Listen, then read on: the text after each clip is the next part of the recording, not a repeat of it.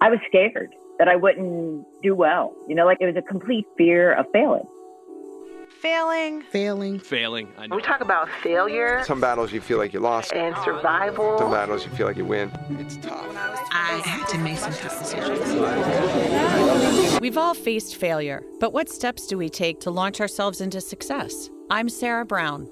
There is life, a blessing, Achieve your dream. and then what we do with it. and this is Failing Forward. Listeners, I am super pumped to interview today Dr. Suzanne Bennett.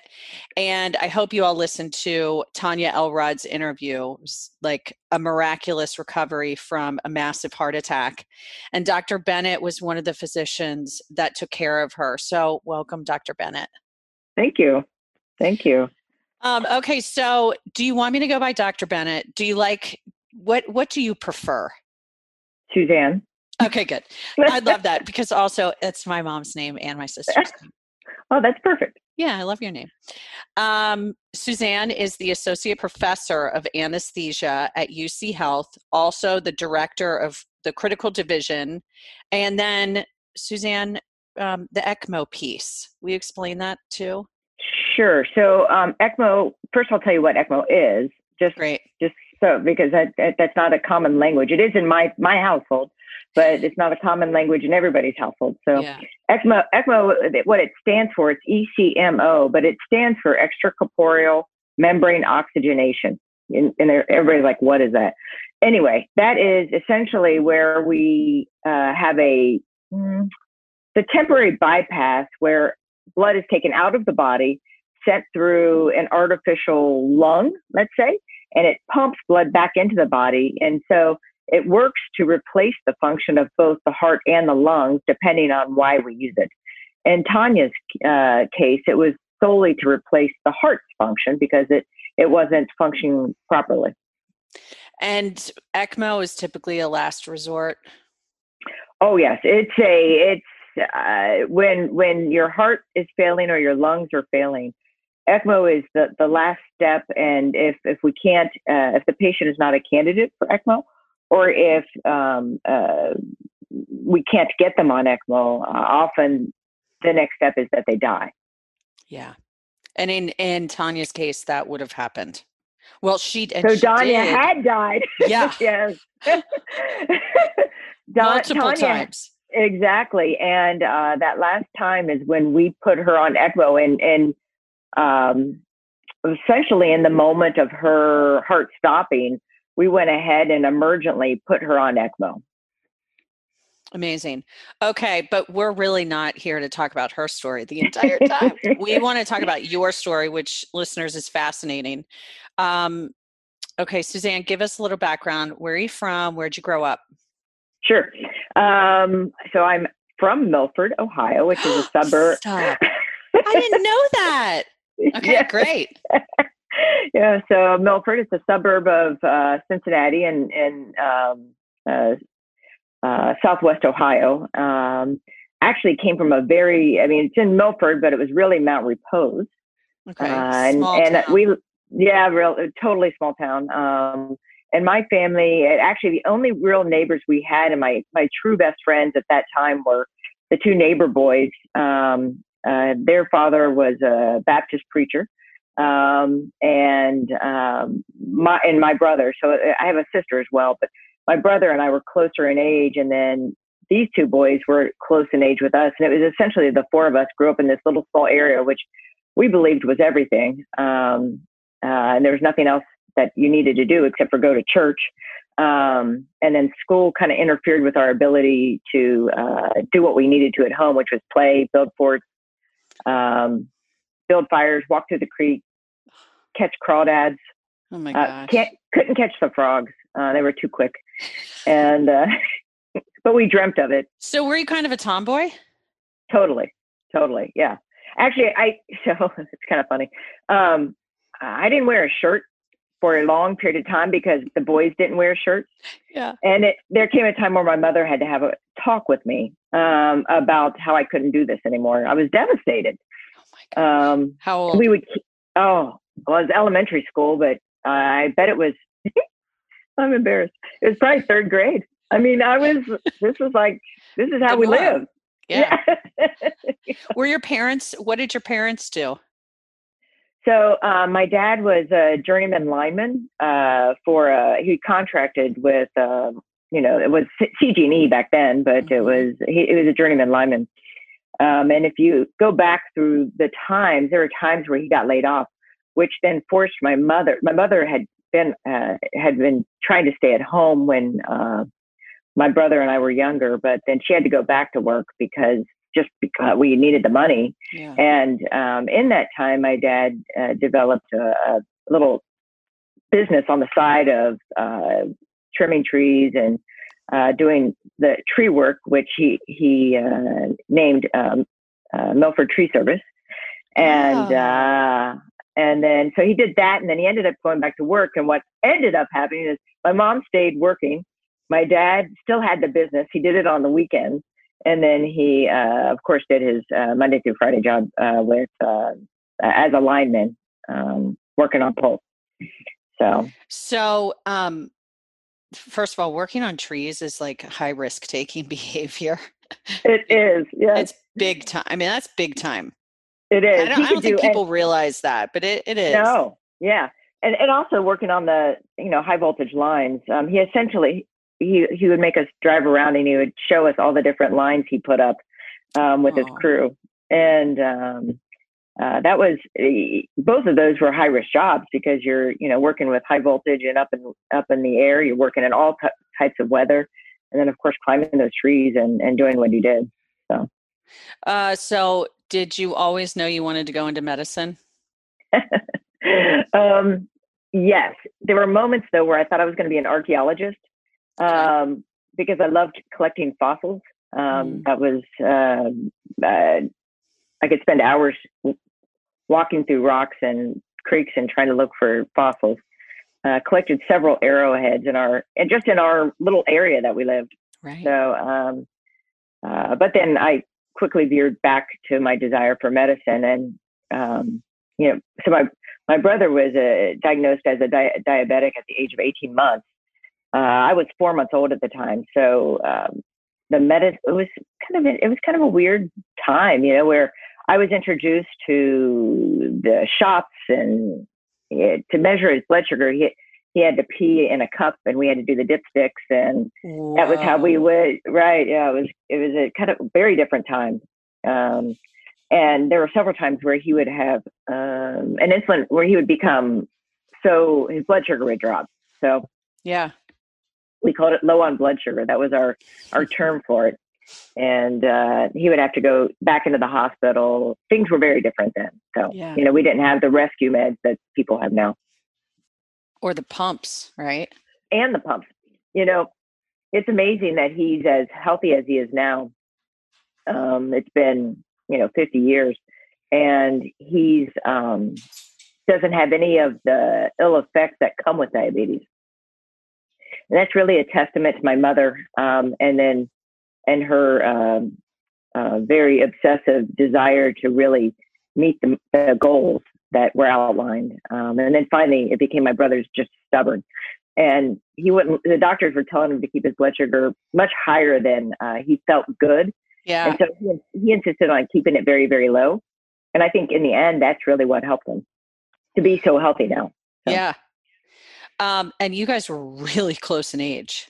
Yeah. You're Irish twins, basically. Right, exactly. And so a little bit of that. And I also enjoyed caring for my neighbor. My neighbors had Great Danes, and the dogs had puppies. They would, I guess they sold them. I didn't realize what was happening. Except for I knew when they had the puppies, I would go sit to ensure that the runt got fed, that they got, it was so cute. Yeah, I spent a lot of time in this little shed area where they, had given birth and were keeping them back there. So your trajectory to become an MD, a physician, was not traditional because you became a nurse first, right? Yes. Yep. Okay. I love to hear that story. Sure. It's kind of like an old ER episode. Remember her? I forget her. Exactly. Yeah. And so so how it went is when I was 17, at that point in time, my parents were divorced. I was living with my mother, and her income, women, that, we talked about the salary difference between men and women now. Back then it was ridiculous. And she made about $18,000 a year. Oh my God. And so I had to work in high school. That wasn't really an option. Yeah. So at the age of 17, I became a nursing assistant in a nursing home. Negotiated this crazy deal that they would pay me $100 for every weekend, in addition to my hourly wage, for the commitment to work 12 hours on Saturday and Sunday every weekend. And so I did that. And I didn't have to work during the week. I would pick up occasionally, but I didn't have to do it. And so I worked 7 a.m. to 7 p.m. in a nursing home in Milford. And that was my first real introduction to nursing stuff. Uh-huh. Really enjoyed it. And then when I went to college, I had to stay here. I really didn't know I was the first one to go to college in my family. Okay. And really didn't know how to do it. I didn't know how to get to that next step of college. The counselors weren't as savvy back then as they are now. Yeah. I mean, even when I took the APT, I didn't know what I was taking. I just knew that one day I had to show up to school and take this test. I had no idea what I was doing. And so anyway, I ended up applying to UC, nowhere else, because I knew I wanted to stay home I wanted to make sure my mom was okay. She was single at the time. And I also had that great job, right? Yeah. Where I was making it was like bank, right? I mean, it was, and I didn't have to do fast food or anything like that. I did do all that up until that point, right? Yeah. I did crazy stuff. I mean, drive-through I won't ever do again in my life. I pity those people. That. Oh, it was awful. It was awful. I felt so bad. Sometimes I just gave away free stuff because I couldn't, the cash register broke or whatever. I'm like, just take it. Anyway, so applied to UC, got in, really didn't have a major at that point because I didn't know how to do it. So just started taking classes that were necessary to get to the next step. During that time, I recognized a few things. I wanted to at that point, I was very determined to go to med school. I also realized that financially, this would create a burden for my family. Yeah. Because at that time, I had gotten some scholarships, and the scholarships were kind of running out. Yeah. And I knew that I would buy my own books, and I did all my own. I paid for my car and my insurance. But the next step of med school, I was very concerned that I would not be able to. It would create such a big burden. Yeah. So my decision was then I enjoyed what I was doing in the nursing home, and I talked to some nurses there, and I like, why don't I just switch my major from biology and go on and do nursing, which is what I ultimately did. And my thought was that I could become a nurse, and then when I went to med school, I could pay for my stuff, work as a nurse and pay for what I needed to as I went along. Anyway, so I ended up, becoming a nurse. Got it at that point in time when I graduated. How there's a nursing shortage now? Yes. Well, there was not one then. It was tough to find a job as a nurse. Okay. It's very hard to believe. Yeah, that is tough. Not a world that I'm used to. Yeah. And so again, I was going to stay in Cincinnati due to just where I couldn't think beyond where I was, except for I interviewed for a job in Columbus, Indiana. And that was the only one I could find, by the way. My gosh. And and it was on an oncology floor. And I'm like, well, I mean, I could do this, I don't know if I like it or not. In the meantime, I heard of this critical care internship program at Christ Hospital, but they had done all the interviewing already. And it was closed. And I'm like, well, I'll reach out and see if I can, they'll even consider me. And they did. I sent my stuff over. They gave me an interview, like it was an exception interview. And then I got the job. And I ended up, doing this critical care internship program over at Christ. It was a great experience. I recommend, I'm sure they're still doing it. I know UC does a little bit of this, but that's really what inspired me to go on and do critical care. So I got rid of my job at the nursing home and took on the critical care at Christ. At Christ. So let me ask you a question. Is it common where people can't afford, like if they want to go to medical school but can't afford to do it, and people go into nursing? No, It's not. No. It was kind of a convoluted course. Now, hindsight, now that I know what I know, people get loans and they just go into debt for med school. Oh. Like significant debt. Yeah, right. Of course. Tons of people do that now. But back then, I didn't know that. I just didn't know it. I was so naive to how to navigate. Your parents didn't know either. No, my sister, my brother, my parents, nobody knew. Oh, wait, so you have a sister too? I don't think I knew. Yeah. Wait, did you say that before? No, yeah, she's older. Oh, she's older than me. Yeah. Okay. And I love her dearly. She's one of my best friends. But back then, our age gap was challenging because I bothered her. Yeah. Right. Yeah. And what's the age difference? About 9 years. 9 years. Oh, that's a pretty big difference. Yeah. Okay. So I'm dying to know, did your brother take over Milford Tree Service? Like what happened to Milford Tree Service?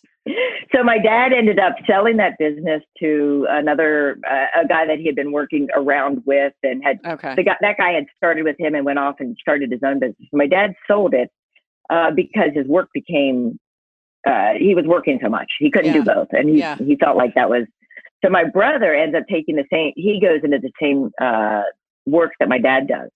Okay. And he still does that. He's up in Detroit. Doing that work. Okay. So. All right. I was just curious about that. So you're at Christ Hospital, you're doing that program. Yes. And then you get, they give you a job there? Absolutely. Yeah. So I get a job in the ICU there. And at that point in time, about a year later, I have my first child. Yeah. Tell everybody how many kids you have. I have 5 boys.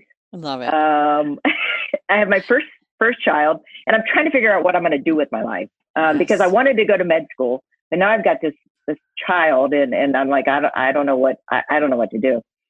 So I start doing these crazy things. I start taking all these exams. So I did something called a CCRN, which is where it's a critical care nurse thing to say that you're certified in critical care. So I did that. Yeah. I just started checkboxing all these things, and I love that job, by the way. It was my favorite job. When I left it, I cried when I put my resignation in, which was funny because I was going off to residency at that point. I kept my nursing license forever until I finished med school. Oh my gosh. In case I failed or something, like in med school. Right.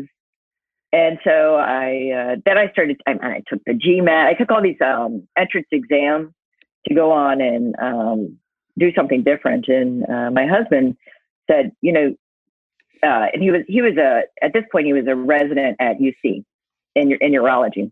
Okay.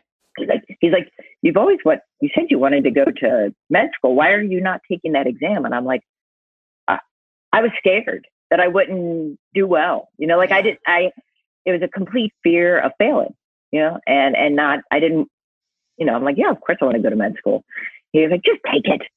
So he bought me a book of practice questions, and I just started pounding away on those, which was challenging because I was working full time and I had my son, right? Yeah. And my husband was a resident. So there were no 80-hour work week rules at this time. Like he was working 120, he would sleep at dinner. Oh my goodness. It was crazy.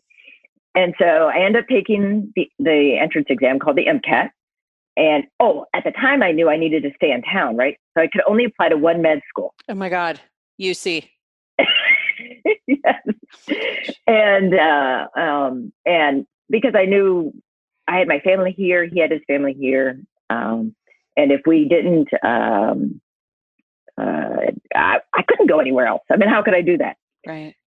And so I took this test knowing I had to crush it or I wouldn't get accepted, right? Anyway, so I did well enough. I was like, well, gosh, I did well enough. I can't believe this, And so I applied to med school. And when I was applying, we're like, well, do we want to have any more kids? Because it's going to get complicated here.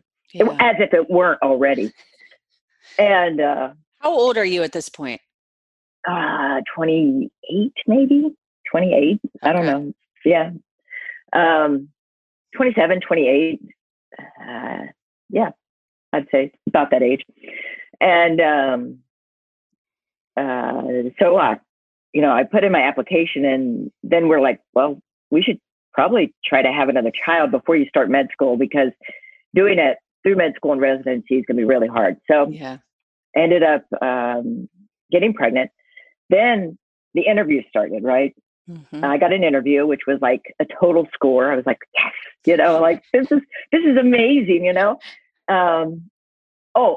was also the nurse manager of the ICU at this point. Oh my God. So you weren't just an individual contributor. Okay. You never do, Yeah, exactly. So I was the nurse manager, and I loved my job. And so I, took got the interview done. I was pregnant, and I never told them I was pregnant. Oh my God. And there was a concern in my head, whether real or not, that being a nurse, being pregnant and female, that they may not accept me into med school. So I didn't tell anybody that I was pregnant, and I hid it, and I really tried to downplay the nursing component, because I had heard, again, I don't know if this is true, right? I had heard that they frowned on nurses going to med school. So I downplayed that through the interviews, and really tried to just emphasize everything else that I could, my academics and, everything. I didn't even tell them I was married or anything, or that I had kids. I just kept that out. Yeah. And anyway, I can remember, I remember the day I got the letter saying I got accepted into UC. It was like surreal. Of course, I told my husband, tried to tell my son. He was too young. He was a toddler. He didn't understand. This is actually cool. At the time, we were living in my, the house that I grew up in. My father had bought the house, the family. Way. Yes. The family behind us, who had the two boys, yes. They had more than two boys, but they had sold their house to my father, and he moved back there, and that we bought the old house that we grew up in, and we were living in that. It was a teeny little house, one bathroom, but it had a fenced yard, and it was great for kids. Yeah. And I think honestly at this time now we had two puppies named Simba and Nala. Lion King time. Yes, yeah. Lion King time. Yeah. Because it was going to be quote unquote so great for the kids, right? To have dogs. Right. Anyway, yeah. Right. Yeah, exactly. So let's see, where are we? So anyway, I had to make a decision. Was I going to accept the med school that I had so desired, or I was on a really great path of nursing, and I could totally see opportunities for advancing in nursing into greater leadership opportunities.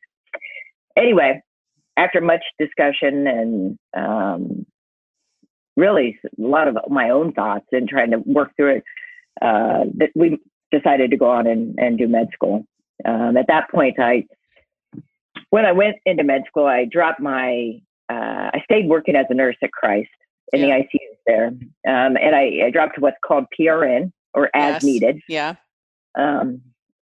It would flex up and down depending on what my schedule was for med school. Had my second son 2 months before I started med school. So had him in June, and then I entered med school in August. Oh my God. We really didn't have a babysitter until I was starting med school on Monday, and we finally found one on Thursday before. Oh my God. So true. We were polite. Okay, so I just have a couple questions. One, is your life, have you always had a big capacity to do a lot of work? Yeah. It sounds that way. And are you still working that many hours a week? I'm kind of a diehard. Okay. I do. I work hard. I work hard. I don't require a lot of sleep. I do try to sleep. How many hours of sleep? I definitely try to get 4. What? That's all you need? I need 4 in a row. But if I can get more, I will. But if it's like a mandatory in my mind. Like if I'm up and it's I'm sorry, I could never live on 4. I'm sorry. I don't think I ever have on purpose. Oh my God. Yeah. No. And so, do you drink a lot of caffeine? No, I don't really drink caffeine. I've never drank coffee. Oh my God. Okay. And then secondly, when I think about ICU, I think of, and this is not going to be a nice stereotype, so just bear with me on this. It's all good. Because you are not the stereotype. But I typically think of humans who they are taking care of people who are asleep. And they're not having to do a whole lot of bedside manner connecting with patients. That's the opposite of you. You are, because when I was searching for a doctor to interview, I specifically said, I want to make sure that they can be authentic and vulnerable and, not putting a facade up at times. You're right. Yeah, no. So did you know that you wanted to do ICU okay, so now it's critical care, but which I guess is the same thing as ICU. Totally right? The same thing. Yeah. I mean, did you ever want to be more patient interaction or no? No, so that's just a great question. I love that you see it as the patients are asleep, and you could argue I'm an anesthesiologist, and so right. The patients. Oh my God! Right. Yeah, and so in anesthesiology, I have between 5 and 15 minutes to develop a rapport with a patient and their family before they put their lives in my hands. Yep. Right? Yeah. It's a big deal. I mean, it's a big deal. People come in and, people in healthcare may take it for granted that they're coming in for, elective surgery or even a big surgery. I cover the liver transplant patients in the OR, in the operating room.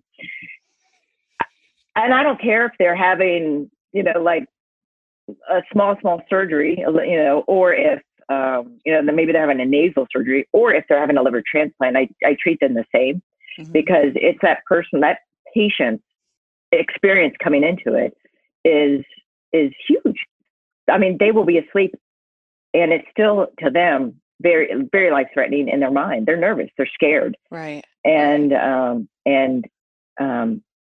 I want to connect with them and their families to gain their trust, but actually be able to allow them to recognize that I'm just, as I sometimes say, I'm just a simple anesthesiologist from Milford, right?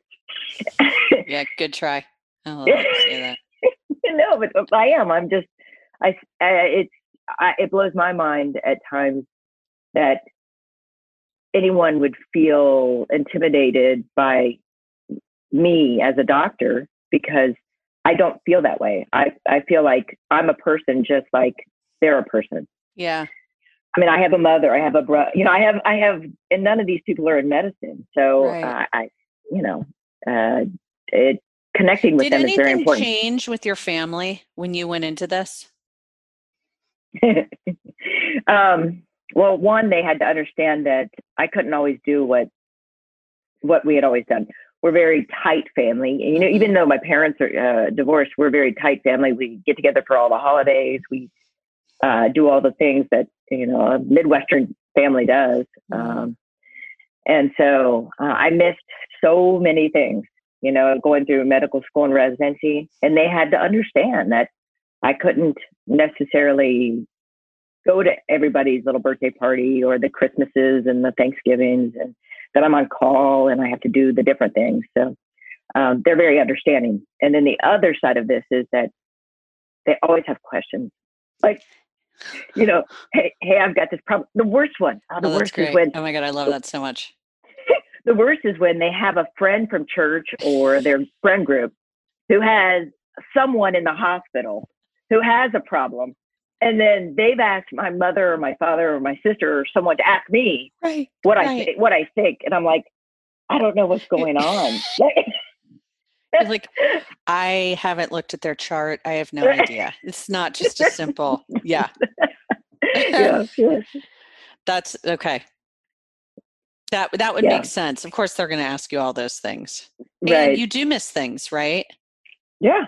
A lot, tons. You have no idea. I mean, so first to go back to the ICU component, patients are either sedated or in a state of being woken or awake. And then they also have their family members who are going through extremely tough times. Yeah. And, recently with the coronavirus and how we deal with all of this was really challenging. But in the ICU, I feel it's even more important to just sit down and talk and listen. Yeah. Have you had any COVID patients? Oh, yeah. Gosh, yeah. Yeah. Oh. Well, yes. And we've had several on ECMO, just, how Tanya was on ECMO. So. Yeah. Yeah. All right. If there's one thing that you think would be good for you to share with our listeners that would help them in some way, what is that? That's a tough question. I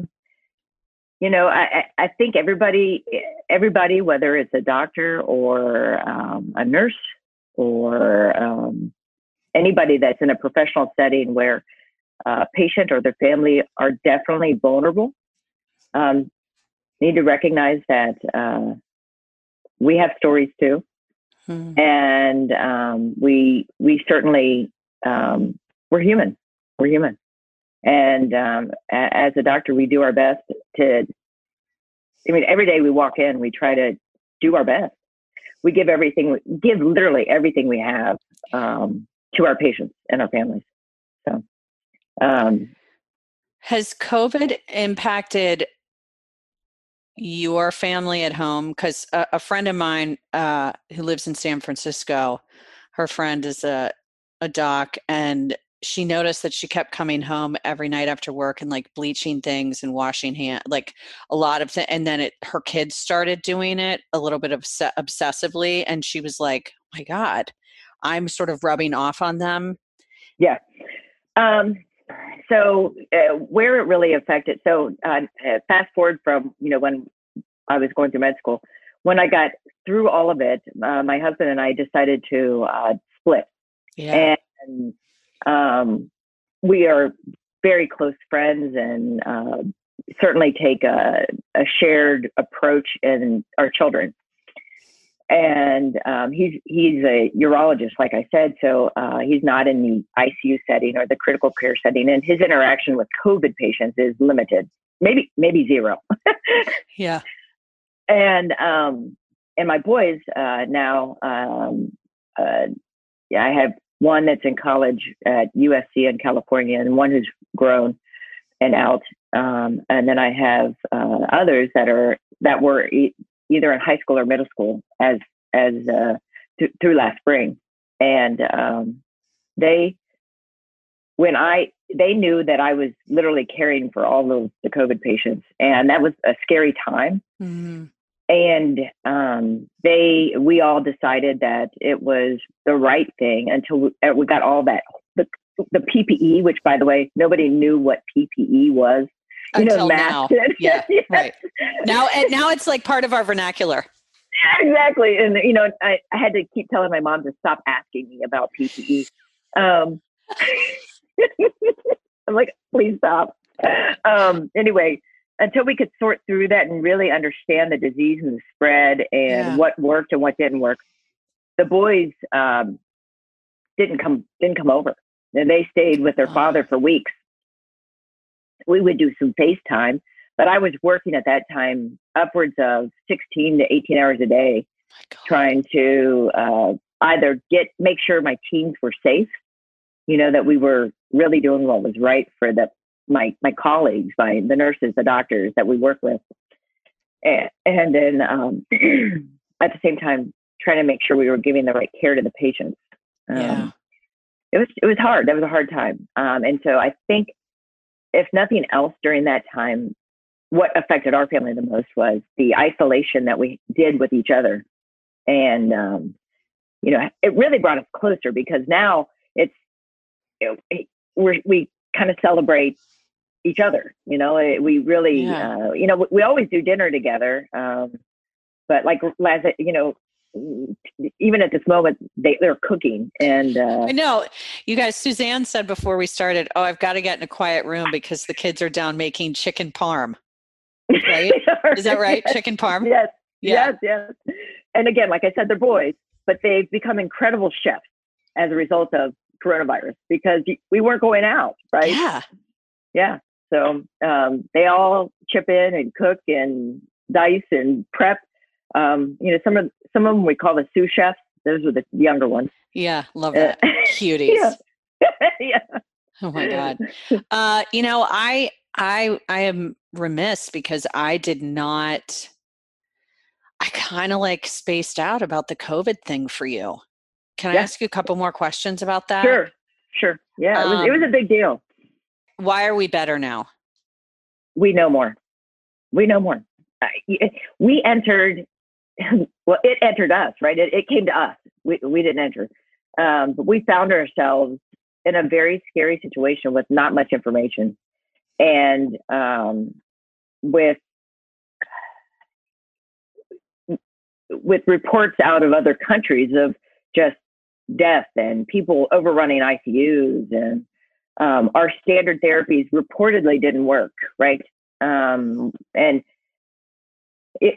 New York, when New York was really, and so, if nothing else, or I think how the state of Ohio responded saved us, and I mean the collective us, from what New York and others experienced, because we never had a time. We had a disaster plan in place. Yeah.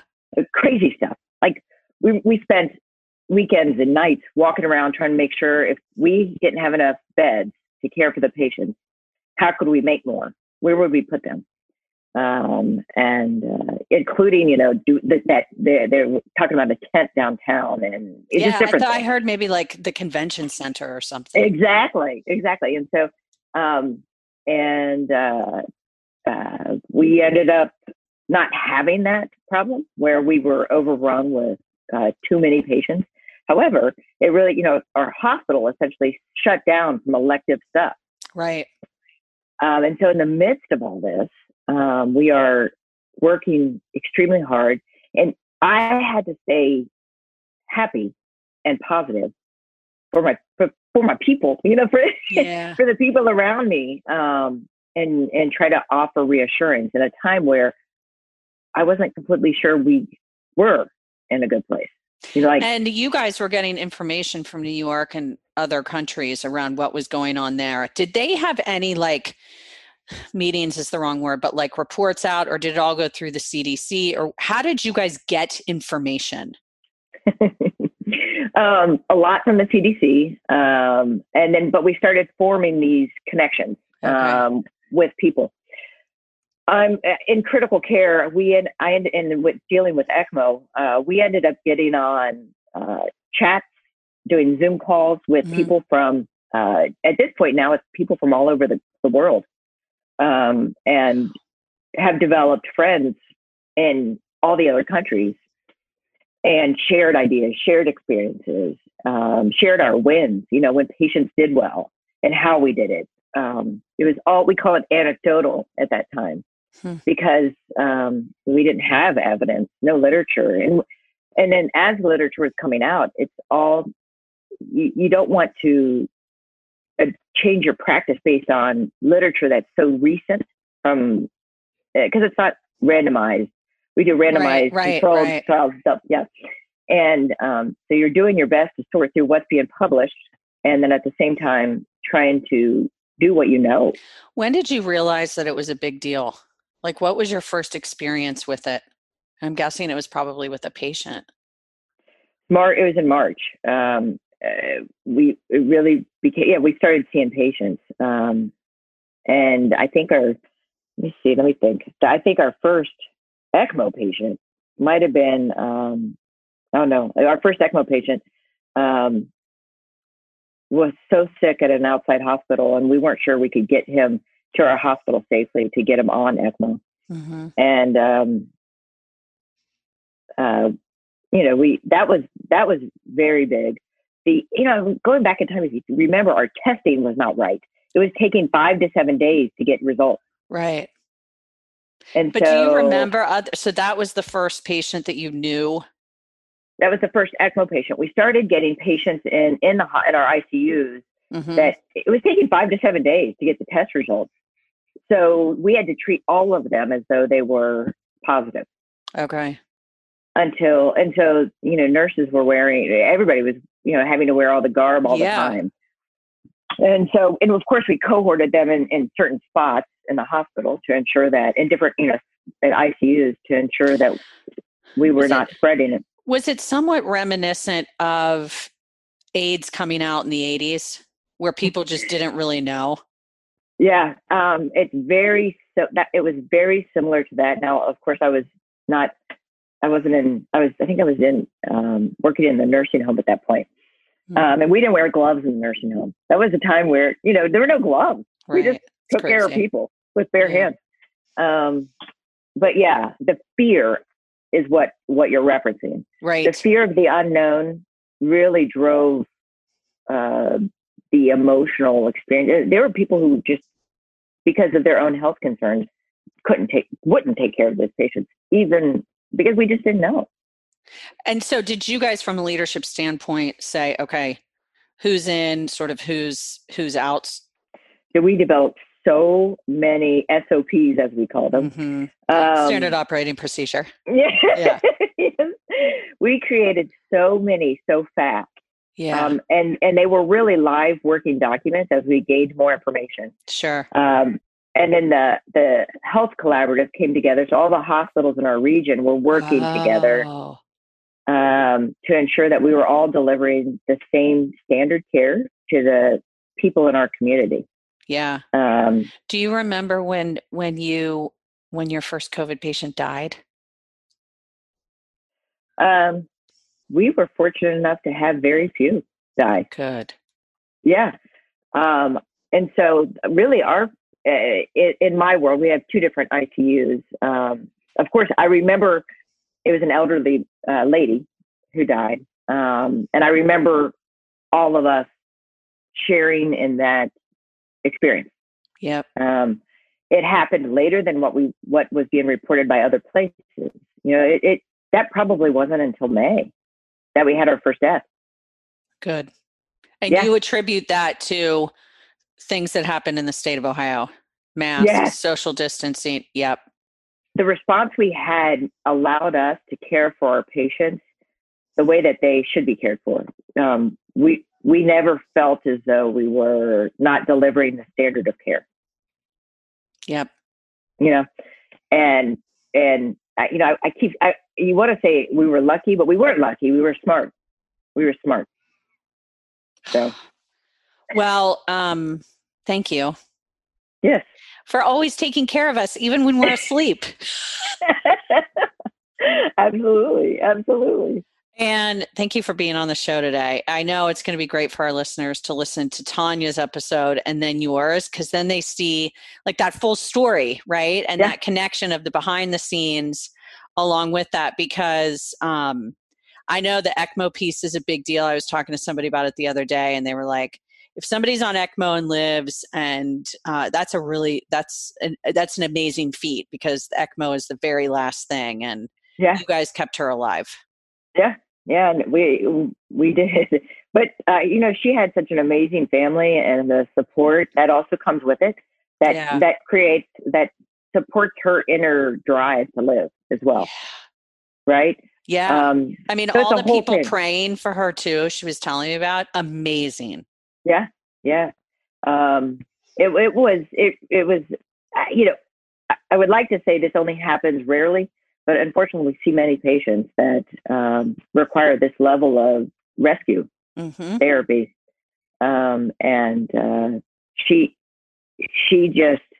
She came out of it amazing. Her heart recovered. She's what we want all of our patients to be and recover to be. Like I said, it was all of us working together in concert to make sure that she got the best care that she could, but it was also her family and her personal drive to live. She obviously had a purpose that she still needed to fill. Oh, that's a perfect ending. All right. Thank you. All right. Thank you so much. Hey, listeners. So when I first started the podcast, I wasn't sure where it would take me. I just knew I was meant to do it. Don't ask me why or how, but I just knew. And starting it 3 years ago, I wondered, how else can I use what I learn in those episodes and teach others? Well, Move Forward Group Coaching takes our guests' best practices, the Enneagram assessment to tap into personal motivations. We teach you how to turn around your limiting beliefs. We use neuroscience's methods to create new habits. You will create a 1 to 3 year Move Forward plan. So if you are ready to get unstuck and face your fears and move forward, this 10-week program is just for you. For more information, you can go to our website at failforwardpod.com. I want to thank our sponsor, Health Carousel, and everyone behind the scenes, especially Adrienne Donica and the team at Gwyn Sound. Also, please find us on Facebook, Instagram, Twitter, and LinkedIn at Fail Forward Pod.